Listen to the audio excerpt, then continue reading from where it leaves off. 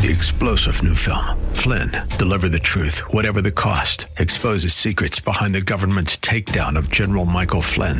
Flynn knew what the intel world had been up to. He ordered the first audit of the use of contractors. This set off alarm bells. He told the truth. He was the most dangerous person for Donald Trump to hire. They had to get rid of Flynn. Flynn, Deliver the Truth, Whatever the Cost. Available now. Watch it today. Go to salemnow.com. salemnow.com. When it comes to your investments and retirement, in this economy, it's important to be smart. And with the Smart Investor Hour heard right here on AM 1420 The Answer, you'll get both smart and intelligent information you'll need to help with your investing. So sit back, listen, and learn with your host of the Smart Investor Hour, Tim Hayes of RBC Wealth Management. Good morning, everybody. Well, I went to the Shakespeare plays again this year, so I'll say something from Othello. I am not what I am. That was from Loso, or the bad guy. And the guy that played him in the play was fantastic. Anyway, we have a new newsletter out for all those people who just tuned in for the first time. This is our September newsletter. It comes out every month. If you'd like to get involved, you just go to our email. Go to WHK 1420 AM, the answer.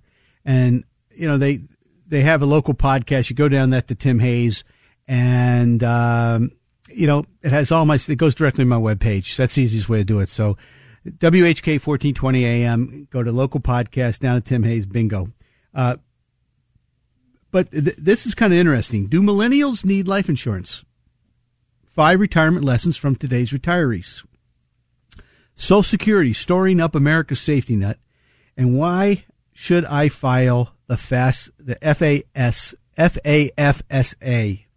and when should I file it? Okay, so there we go. I keep going to my webpage. If you go to WHK 1420 AM and you hit local podcast, go down to my webpage, get everything you want to see.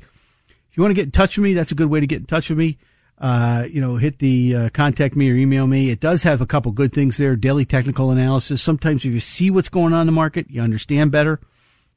The Market Week has a whole bunch of stuff about cyber security, also data breaches at the bottom of the page. I highly recommend it.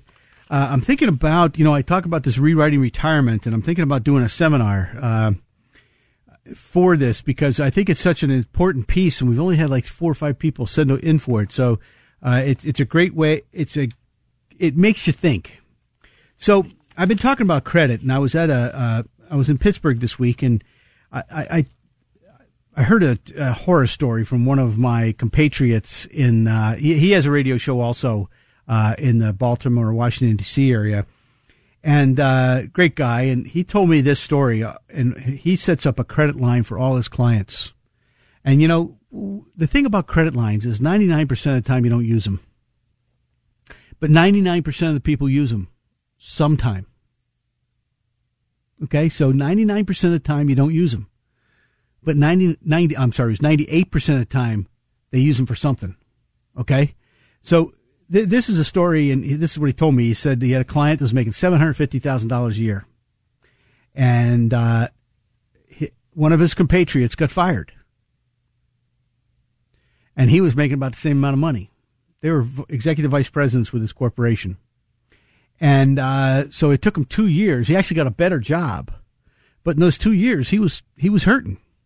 Now, if you would have taken a credit line, and by the way, during those 2-year period, he just got rehired again, was a pretty bad period for the market. So you had to take your stocks out and sell them at, when things were bad. Wouldn't it have been better to borrow a little bit and then pay it back when you had the cash? That's what credit savviness is. Okay, knowing when to borrow and when to sell if you have to, but when to borrow when you can to get out of bad situations. So we have a book out called the Savvy Investors Credit Workbook. I highly recommend it. I had 2 people in my office on Monday, and they said, you really made us think about those questions to consider when you're retiring. And those questions were a couple weeks ago. What is the individual's expected longevity? Is he or she married? If so, what is the difference between the spouses? Is the individual divorced? If so, did it happen? Did they have a previous marriage in the last 10 years? Is the individual going to continue working? Are there children who are minors or disabled? Are there dependents? And so we went through all that. And look, a lot of people say, they ask, when are you going to retire? And I think you got to take it a different viewpoint. And, it goes back to rewriting retirement. I think you have to say to yourself, how do I envision retirement? All right. I want to go back to Credit Savvy Lines. I had a client a while back who, and I talked to him about this, and he said, I don't have time to do this. And if he would have taken 10, 15 minutes to fill out the form, he probably would have saved himself a bundle. But he wanted to buy some equipment. And instead of using the credit line and our equipment leasing group, he went out and he paid almost a full percentage point more. So it's amazing what you can do with a credit line. And, RBC has tentacles and everything. So we can lend money to you on a credit basis. We have investment bankers. One of the things that I've noticed when it comes to private equity these days is that private equity is lowballing people big time. And the difference between the bid that private equity is offering people for their companies and what an investment banker can get to you is the widest I've ever seen it. It's the widest I've ever seen it. So if you're selling a company, you might want to contact us because we, believe me, I've seen some people. I'm not giving the guys in private equity a hard time. They're doing their best. They want to buy low and sell high. But there are some things out there that you ought to know about. Reducing greenhouse gas emission is believed to be critical in keeping the world rise in global temperatures this century under 2 degrees Celsius. What would need to happen for them to reach that goal is basically it is estimated to meet that objective of keeping the regular global temperature to increase to 2% or less. They'll have to decline approximately 20% over the next decade. And, there's a lot of millennials who are now starting to invest responsibly. God bless them. I think that's a great thing. But it's it might be the reason that a lot of the oil companies, the weighting of oil in the S&P 500 is now the lowest ever.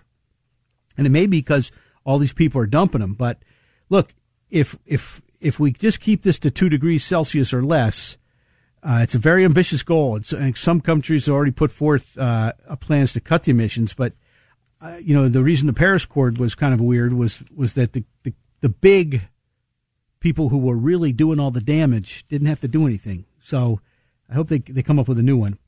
Look, all I could talk about is this last week and a half there's been a certain amount of uncertainty. Every day it's like the average daily move is 413 points. And, last week the renminbi or the yuan broke a key level at 7. So it takes, it's 7 yuans to the dollar, which is that's a decoupling from where it's been in the past. So we've had some unfriendly trade wins, and I think it's putting the sell-off in perspective. Is that we hit them with a tariff, they retaliate with lowering their currency. So we made them a currency manipulator. They start doing things. So the currencies actually offset the tariffs. So there you go. So I think if anybody has a sweet tooth right at the moment, there's a couple things that I'm going to talk about that I think you need to know. But I'm going to talk about that in the second half, so you have to stick around. But look, the yield curve is inverted, but it's not inverted with the 2 to 10 year. It's at 0. It's the first time since 2007. And while a recession is in no way inevitable, you got to understand there are certain factors here, and that is in Germany they have a negative yield. So for 10 years you borrow money from the government, and you got to pay them back 1/4 point. Sound like a good deal? Wrong answer. Okay, so there is a reason why these things are inverting is because they're buying our 10-year yield. It's that simple. So just think about it. So look, I was looking at, the moves, and, the S&P made a move down from 3,000 all the way to 2,600, then racketed back up, then racketed back down, and we broke a double top last week. So I mean, it'll be interesting to see. We did the same thing with the NASDAQ, so it'll be interesting to see. But one thing I want to mention is I've been talking about dividend growth stocks, the dividend aristocrats. They weren't down last week. They're up a whopping 6-7% this year on capital gains and another 3.4% on dividends. The dividend yield now is higher on the S&P 500 is higher than the 10-year Treasury and the 30-year Treasury. So people looking for yield are going to go where? Dividend growth portfolios. We've been talking about this for a long time. Now, something happened this week, and I think this is really important. The American Association of Individual Investors Investor Survey was released last Thursday, and only 21.7% of the individuals are bullish. So that means 48.2% are bearish. This weekly is a survey has been going on for about 50 years now. But the current chart level, if we put this on a chart, matches the multi-years lows set in December of last year. And it actually goes back. It's one of the lowest readings, one of the 4 lowest readings in history. So that's kind of interesting. So, look, the 10-year Treasury's, sitting at 1.54. So yield is important. And, we pounded the table on yield back in May of 2018. And you can go to WHK 1420 and go to local podcasts. I think we go back that far. But one of the things I've been noticing is that relative strength, the spread is on the rise. So the relative strength stocks are holding up much, much better than the other ones. So you're seeing, many technology stocks have been among the relative strength leaders, and many of the energy stocks have been getting hammered. So relative strength broke out to a new high of technology stocks versus the S&P 500, while energy's hitting a new low. So you're seeing more of that. Now, Lori Calcavina, who's our head strategist, she thinks with she looks at gold prices and they think they could hit higher numbers here. And she thinks it's, she's a little wary of the inherent vulnerabilities of gold. She thinks they could go higher. So one of the things I did notice is the core bond fund, the AGG, did hit a new high, broke a double top, and it's the third major double top it's broken. So, like I said, bonds, people are buying bonds like crazy. I'm going to talk more about bond yields and how oversold they are and that type of thing in the next scenario. But look, we've had 6 times when the 10-year and 2-year Treasury spread went inverted and we did not have a recession in the last couple of years. So don't jump off a cliff right yet. The U.S. government bond, though, is 188% overbought, and so is in the general long bond is at 203% overbought. That's what we'll talk about soon. Stay tuned. This is Smart Investor Show.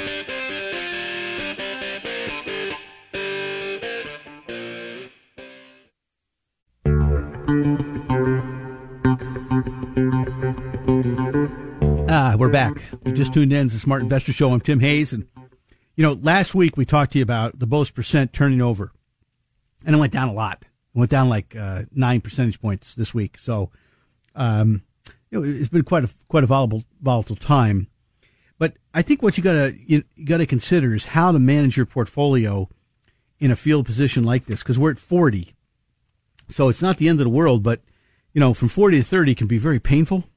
And we are coming into a seasonally weak period in the stock market, August and September. So, look, the long-term technical picture of the market is strong.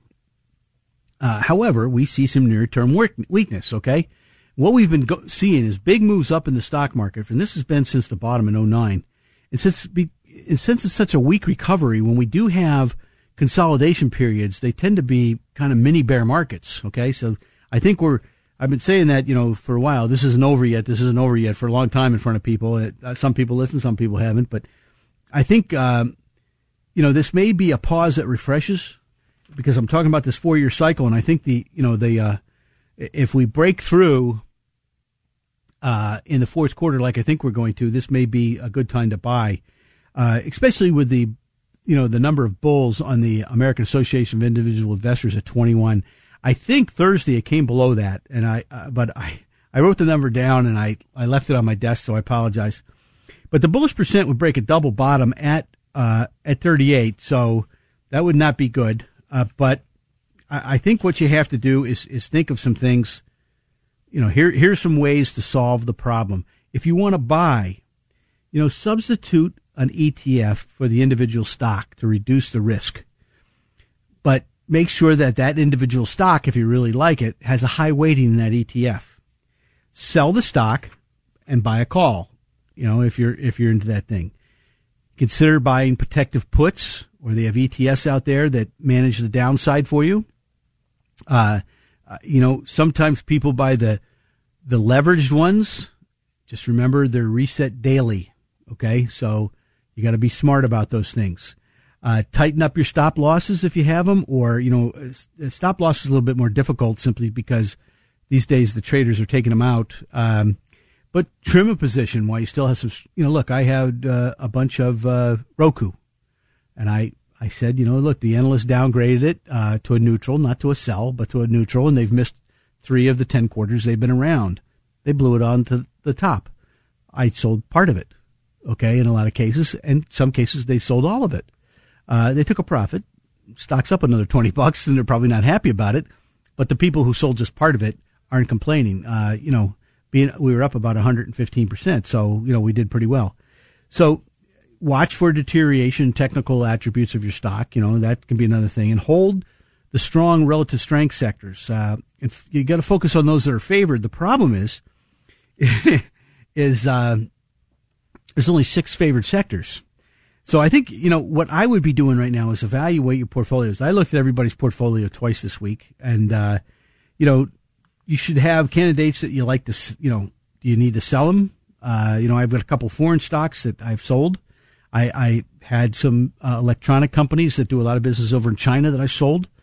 So you got to be a little more careful. So, the defensive strategies, I think, for individual stock positions are this: sell the stock, set a stop upon violation of any kind of support or the uptrend line.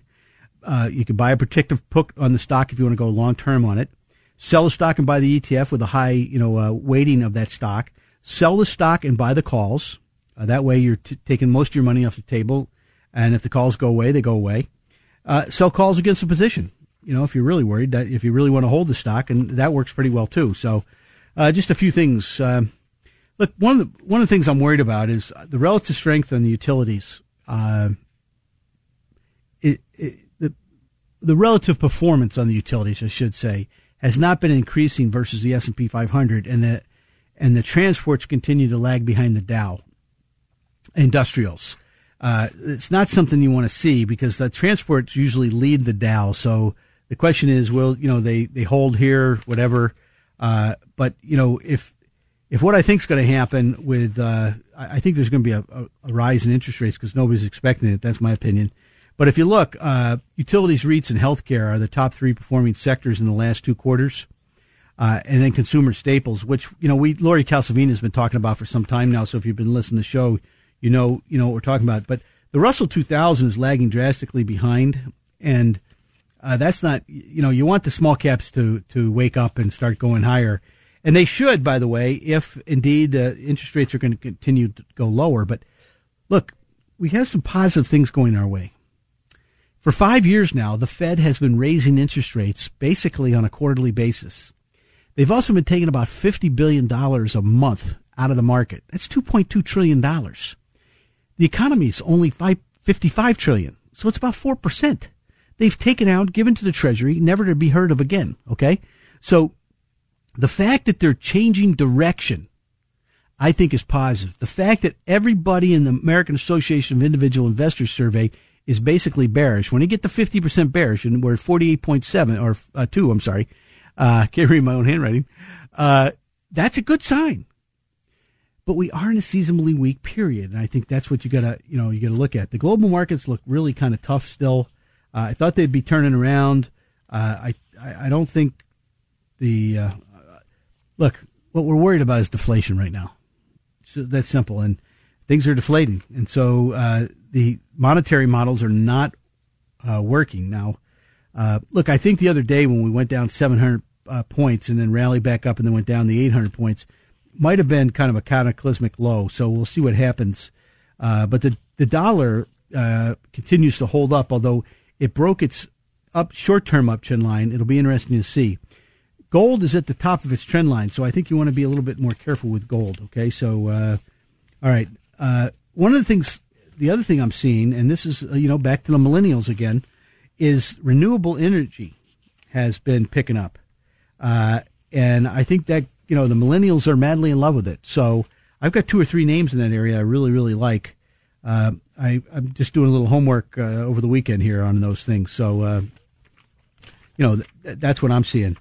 Some other things, I listened to a couple conference calls this week, and I think everybody's eyes right now are on a retest of that 800-point drop. So the next week is likely to prove a very technically important as the S&P retraces that last week's oversold bounce for a retest of that low. So we'll see what happens.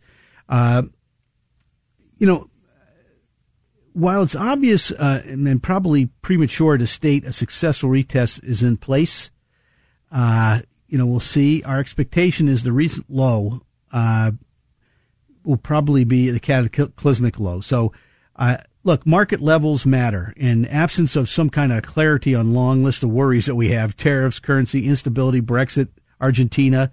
Argentina, the bottom dropped out. It looks like they're going to devalue again, or they're going to default on their bonds. Negative yields, Hong Kong, etc. There's more worries than there are positives right at the moment. It's kind of hard to keep your head up, but look, when it's darkest, the dawn is not far away. Okay, and the dawn will come. I think I'm talking about the 4-year cycle, and that should mean the fourth quarter should be a pickup. So I think. The 10-year yield, the downside, the low was 1.38% during the Obama years, and we may get back there. But look, one of the things I did see is the junk bonds remain resilient, and I think that's important. And I think, what we may be doing is, we went down and the relative or the short-term momentum got to oversold, bounced, and now it's back to oversold again. So it'll be interesting to see what happens there. And also, we talked about this cycle looks exactly like the cycle in 2016, right before the election. It looks exactly like it. So we'll see. And then once again, the Citigroup economic surprise thing that they put out is down near the bottom. And it's, so there could be some positive economic surprises versus economic.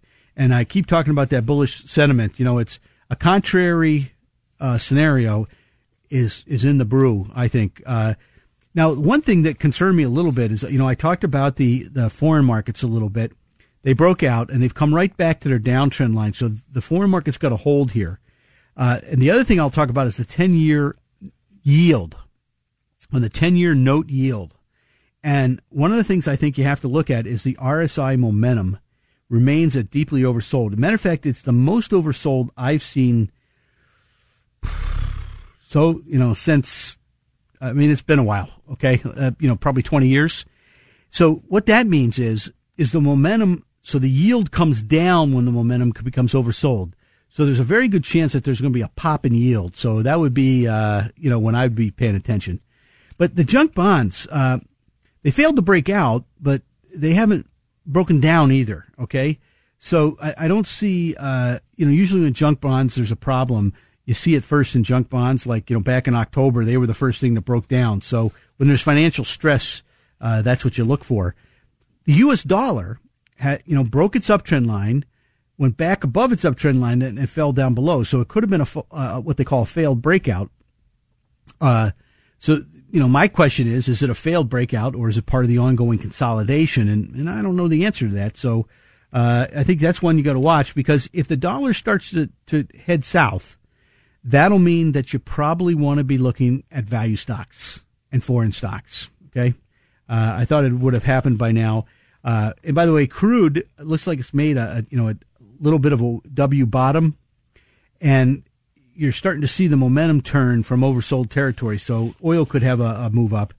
And I want to caution everybody. I talked about gold about a month ago. It's made a big move now. Okay. So, if you bought it at the right time, you're probably up $60, $70. You're probably up, most of the gold stocks are up 50, 60%. We're at the top of the trend line now. So you got to wait, let it ease back to you a little bit. And, gold's still outperforming copper pretty drastically. One of the things that interests me is the XLF, the financials. They haven't broken out, but they haven't broken down. And there's some smart people buying them. Some smart people, and I'm going to talk about that in the next part of the show. The last part of the show. I am seeing some breakdown in some of the communication equipment companies. And the semiconductors broke out of a bad scenario, came right back to the breakout point, and are holding. So that would be a big positive if they were to hold. All right. By the way, in the meantime, if you'd like to get any of our lists, our best idea list, our dividend growth portfolio, our American Depository Receipts portfolio, or our prime income list, go to WHK 1420, go to local podcasts, go down to Tim Hayes and hit the contact me. Thanks. We'll be right back.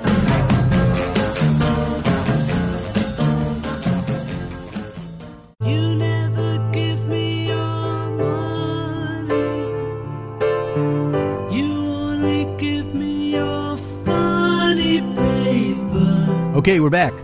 If you just tuned in, this is Smart Investor Show, and I'm Tim Hayes. And one of the things I guess I'll say first is the bullish percent has broken down now, and it's in a column of O's. What is the bullish percent? It's our main risk guide. So this goes from 0 to 100. When you get over 70, that's the red zone. That's when everything's hot to trot and everybody's talking up the portfolio, and we're going to the moon, Alice, right? And then when you get below 30, people don't even open up their 401k statement, et cetera, et cetera. Everybody's got the blues. You got the bear market blues, right? And there's other things to it, like are domestic equities in favor or are they out of favor? Well, right now they're in favor, so it's hard to say, hey, get out of the market. But you want to be paying attention, like I said in the second part of the show. You want to be looking at your portfolio, making sure things.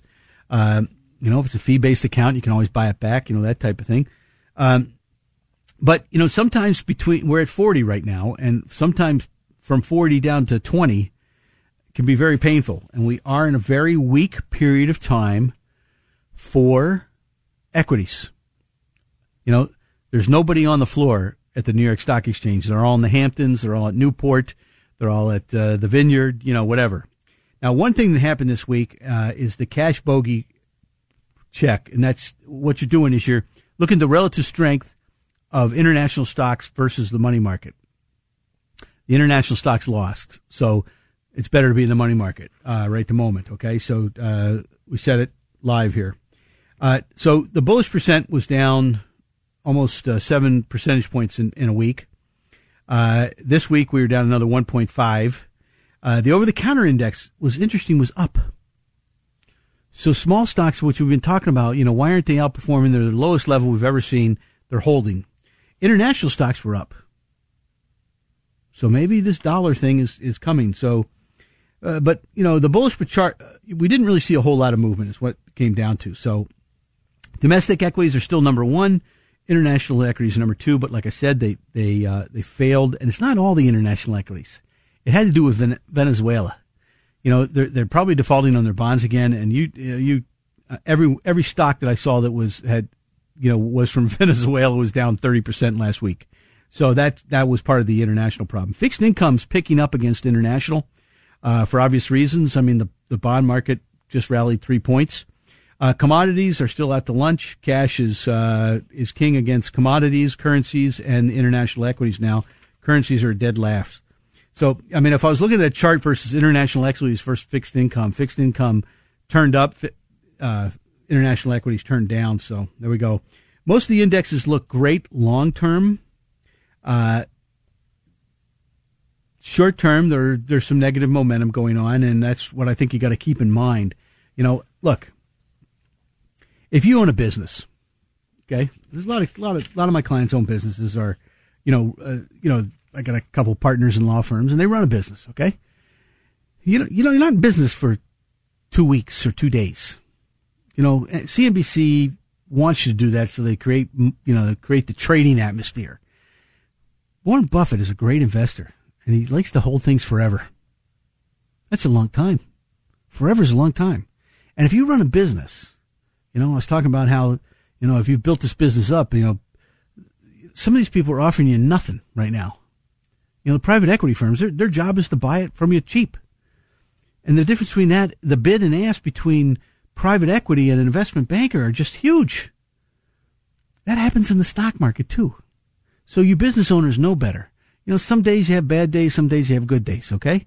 Some days you get, I just talked to a guy who owns a jar company, and he's got a first new order for his first piece of equipment. He was very happy playing golf with him the other day, okay? So, remember, if you're buying a really good company, the ups and downs daily shouldn't bug you too much, okay? They will, but they don't. They shouldn't, okay? So, look, it's undoubtedly been a volatile start to the month of August. I mean, the U.S.-China wars, Hong Kong, oh man, the Iran in the Strait of Suez, the CBO volatility index spiked to 22 last Wednesday. We had, it's been all over the charts, but you can think of a lot of reasons. So I looked at some default charts with our friends from Dorsey Wright, who provide us with a bullish percent. They're kind of the keepers of it. And if you look at the S&P 500 on a default chart, it doesn't look so good. But if you make it a 20-point chart, which is a little bit shorter term, it looks like it's a triangle pattern. So it'd be interesting to see if it broke out of the triangle pattern this on Friday. So there we go. Now, we're down to 6 favored sectors. And one of them is electric utilities. And what's interesting is that's at the top of its trend line, and its relative performance versus the S&P 500 hadn't picked up. Waste management is at 60, and that I'm seeing more and more stocks in that area that are looking good. Semiconductors I talked about earlier, they're at 50, and they look really, really good, and they came right back and held, okay? Precious metals in Wall Street are at 45, and then protection services at 30. We have a whole bunch of groups that are not favored.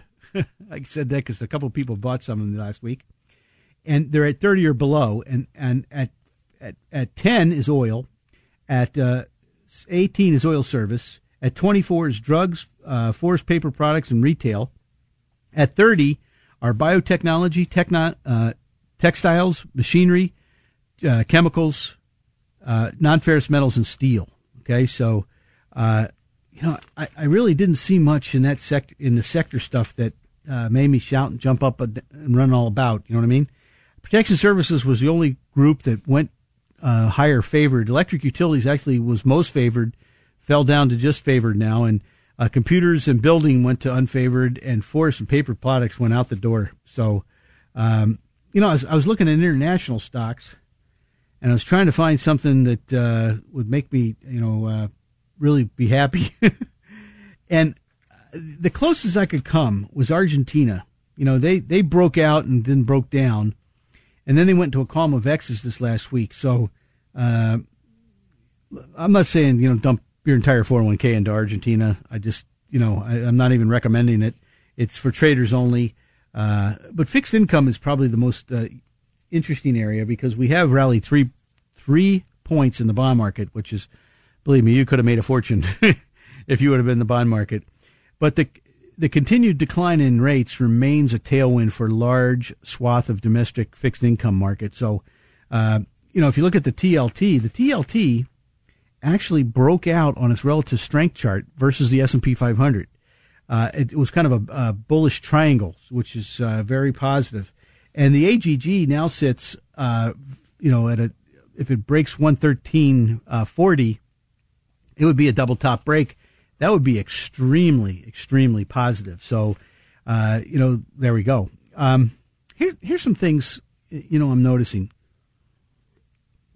Oil looks like it might be making a W bottom, and it's been negative for about 3 or 4 weeks. And I noticed the open interest for a much higher contract. There was a huge trade there, okay, this week. And, it's huge. So somebody thinks oil's going over 60. I don't know if they're right or not. You never know. And somebody also sold the contract, and they probably bought the oil beneath it, for locked in a pretty good return. But gold's been positive for a couple weeks.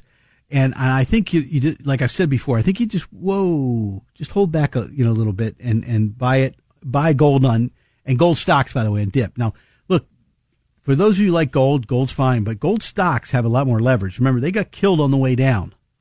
I mean, literally killed because of leverage. But on the way back up, that might be the place to go because they're really cheap, all right?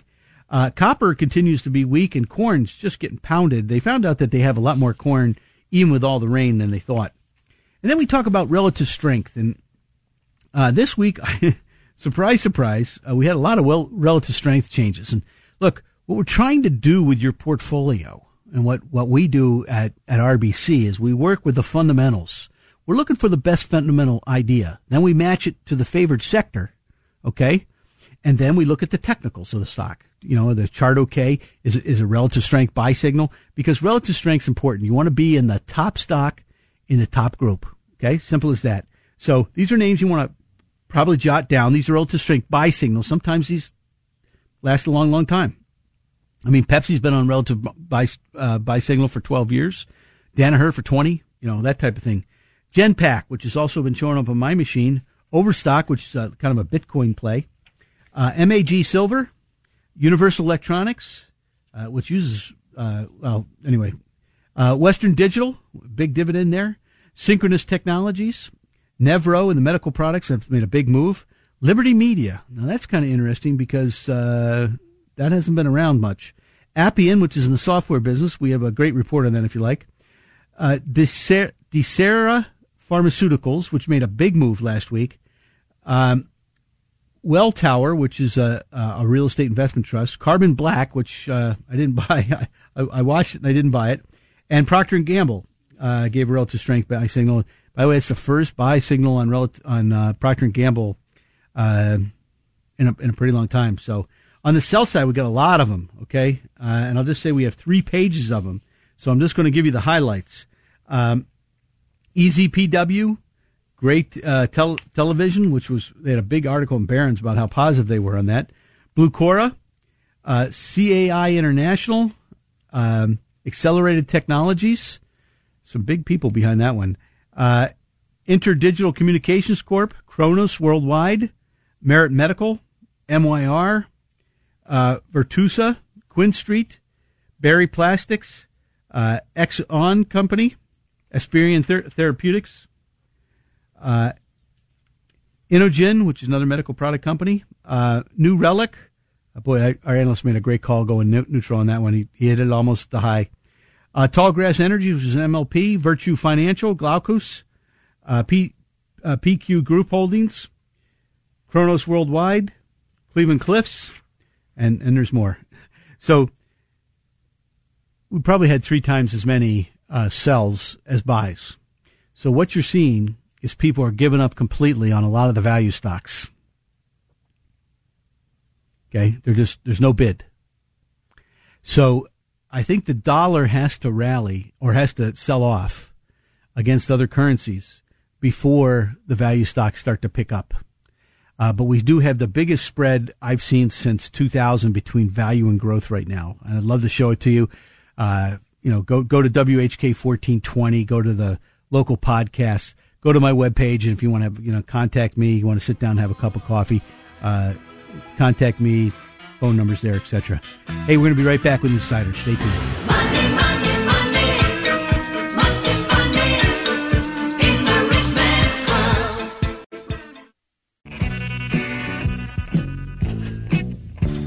world. Okay, we're back. Now we talk about insiders, and if you just tuned in, this is Smart Investor Show, and if you missed part of this show, you can always go to WHK 1420 AM, and you go to local podcasts, go down to Tim Hayes, and if you missed the first half of the show, starting Tuesday at noon, they replay the show, so you can hear the first part of the show. And if I say something and you don't believe it, you can go back and listen to the show and say yes or no, whatever. But if you want to contact me and have a cup of coffee or something else, you have breakfast or whatever, give me a call, or just email me. It's simple, very simple process. We always talk about insiders, and look, insiders know their companies way better than you and I do. And when they buy, and I'm not talking about 500 shares or 1,000 shares, I'm talking big purchases here. Okay? Guys who are putting a lot of money on the line. You know, you can sell stock all day long. And all that tells me is that you need money. You want to buy a Porsche or house on the coast of Marseille or something like that.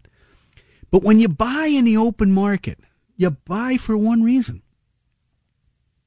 That's to make money. All right? So let's start out with Sarepta Therapeutics, the president and CEO, who had been selling stock over the last year, bought $2 million worth, and the stock had dropped from 160 down to 125.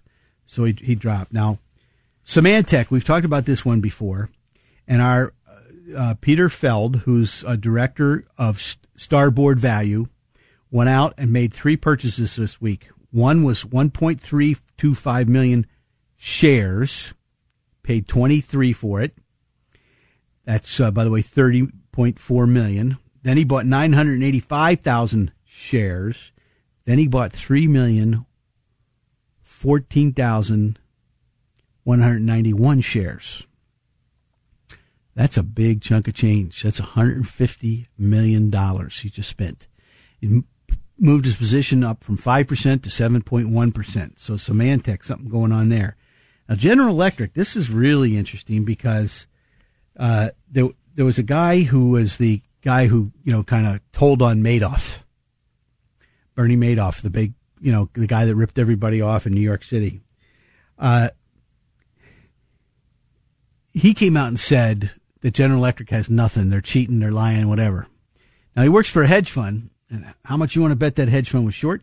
But in the meantime, Kevin Cox, vice president of General Electric, bought 105,000 shares. Larry Culp, CEO, at $7.93, bought 252,000 shares. A firm bought 7.2 million shares, who just happens to be a money manager. Stanley Druckenmiller. There's 2 guys you got to know about from George Soros' days. Stanley Druckenmiller, who was probably one of the top, especially when he's going long, and also the guy from White Oak, Tom Barton. They're probably George Soros' 2 biggest superstars. So he plunges, and Stan Druckenmiller says he bought the stock. So a lot of people buying GE on the way down. I don't know the answer to that one. That's a tough one. AES Corporation, the president and CEO, after it dropped from $17.50 down to $15.40, stepped up to the plate and bought $7.8 million worth of stock. That is not, chump change. So I think that's kind of interesting. Now, here's one that our analysts, which I thought was kind of really interesting, downgraded at 90, and it's 2U Inc., and they're in the application software area. So it was going from 90 to 15 from basically March. Well, no, I think in March it was 80. I think it was in January it was 90. So it's 15.5, and we have 2 insiders buy $1 million each. They've been selling for 3 years. And I'm sorry. General Investment Management reported a 15% stake in SecureWork, which is a company that Michael Dell backed for a long time. And then Ryman Hospitality Properties, the chairman and CEO, bought $1 million at a new high. That's always you like to see. And then Mednex, which is healthcare specialized medicine services, the stock's down from 45 to 22.60.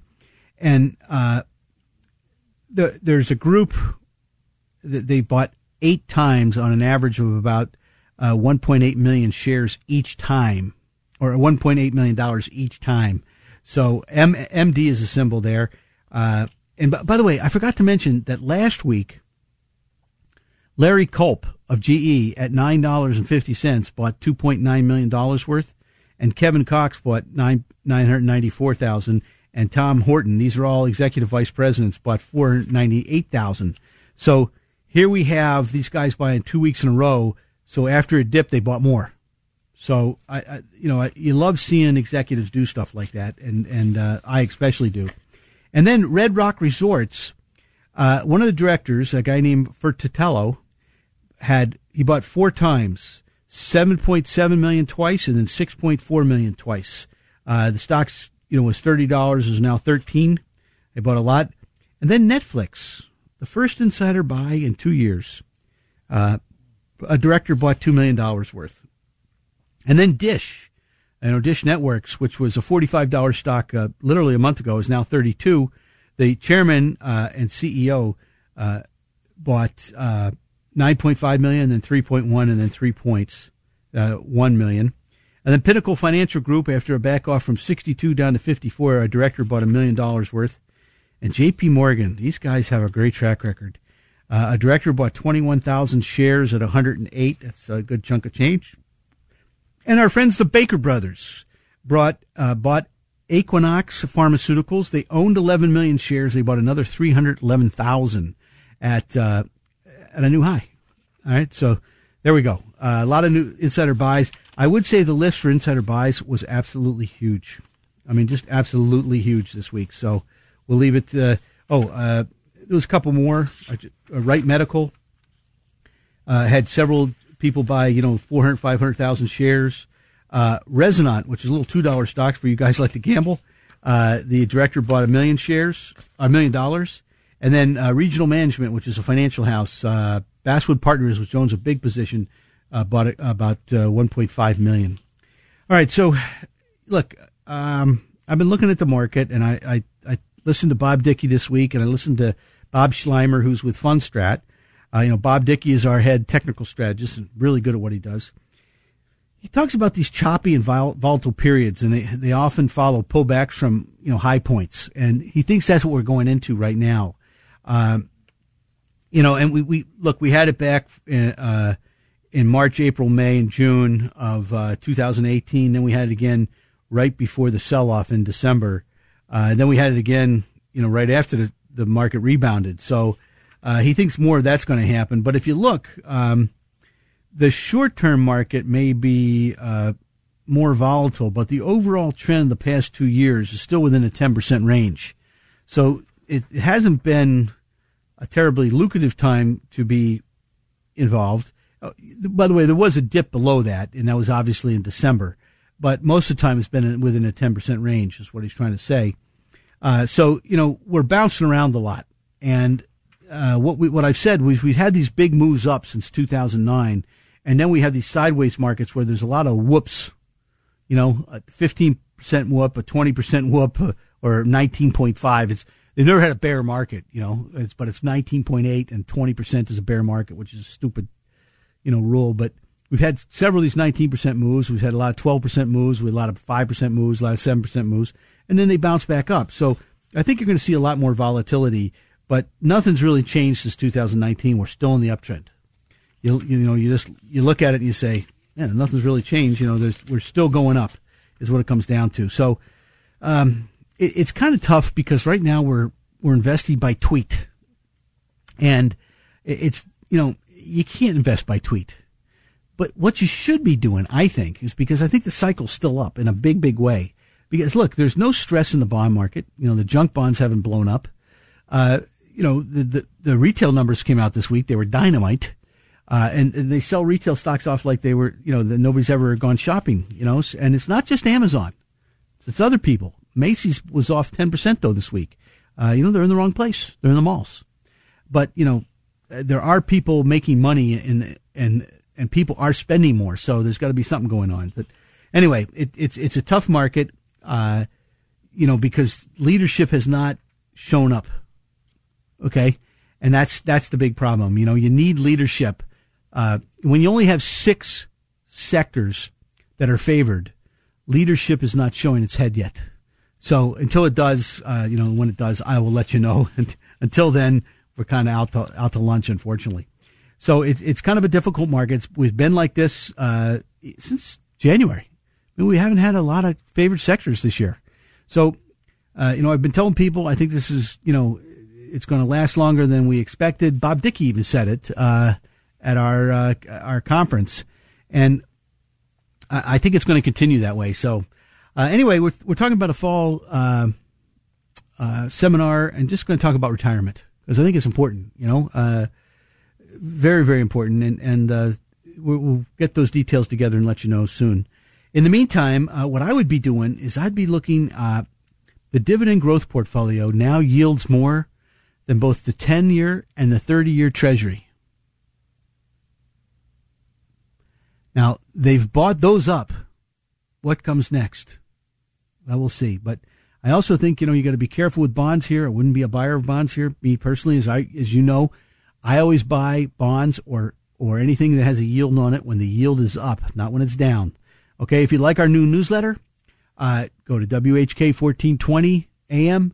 If you go to local podcasts, go down to Tim Hayes. They have all sorts of ways to get a hold of me. You can call me. It says contact me, email me, all that good stuff. It's all there.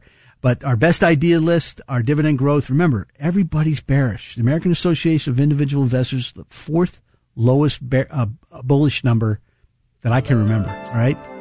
That's a good thing. The Fed is lowering rates. They're stopped taking money out of the economy. That's a good thing. Don't get too bearish. I think the fourth quarter is going to be a good quarter. In the meantime, it's a hot weekend. Enjoy yourself. Fall's almost here. Stay tuned for next week. And in the meantime, have a great weekend.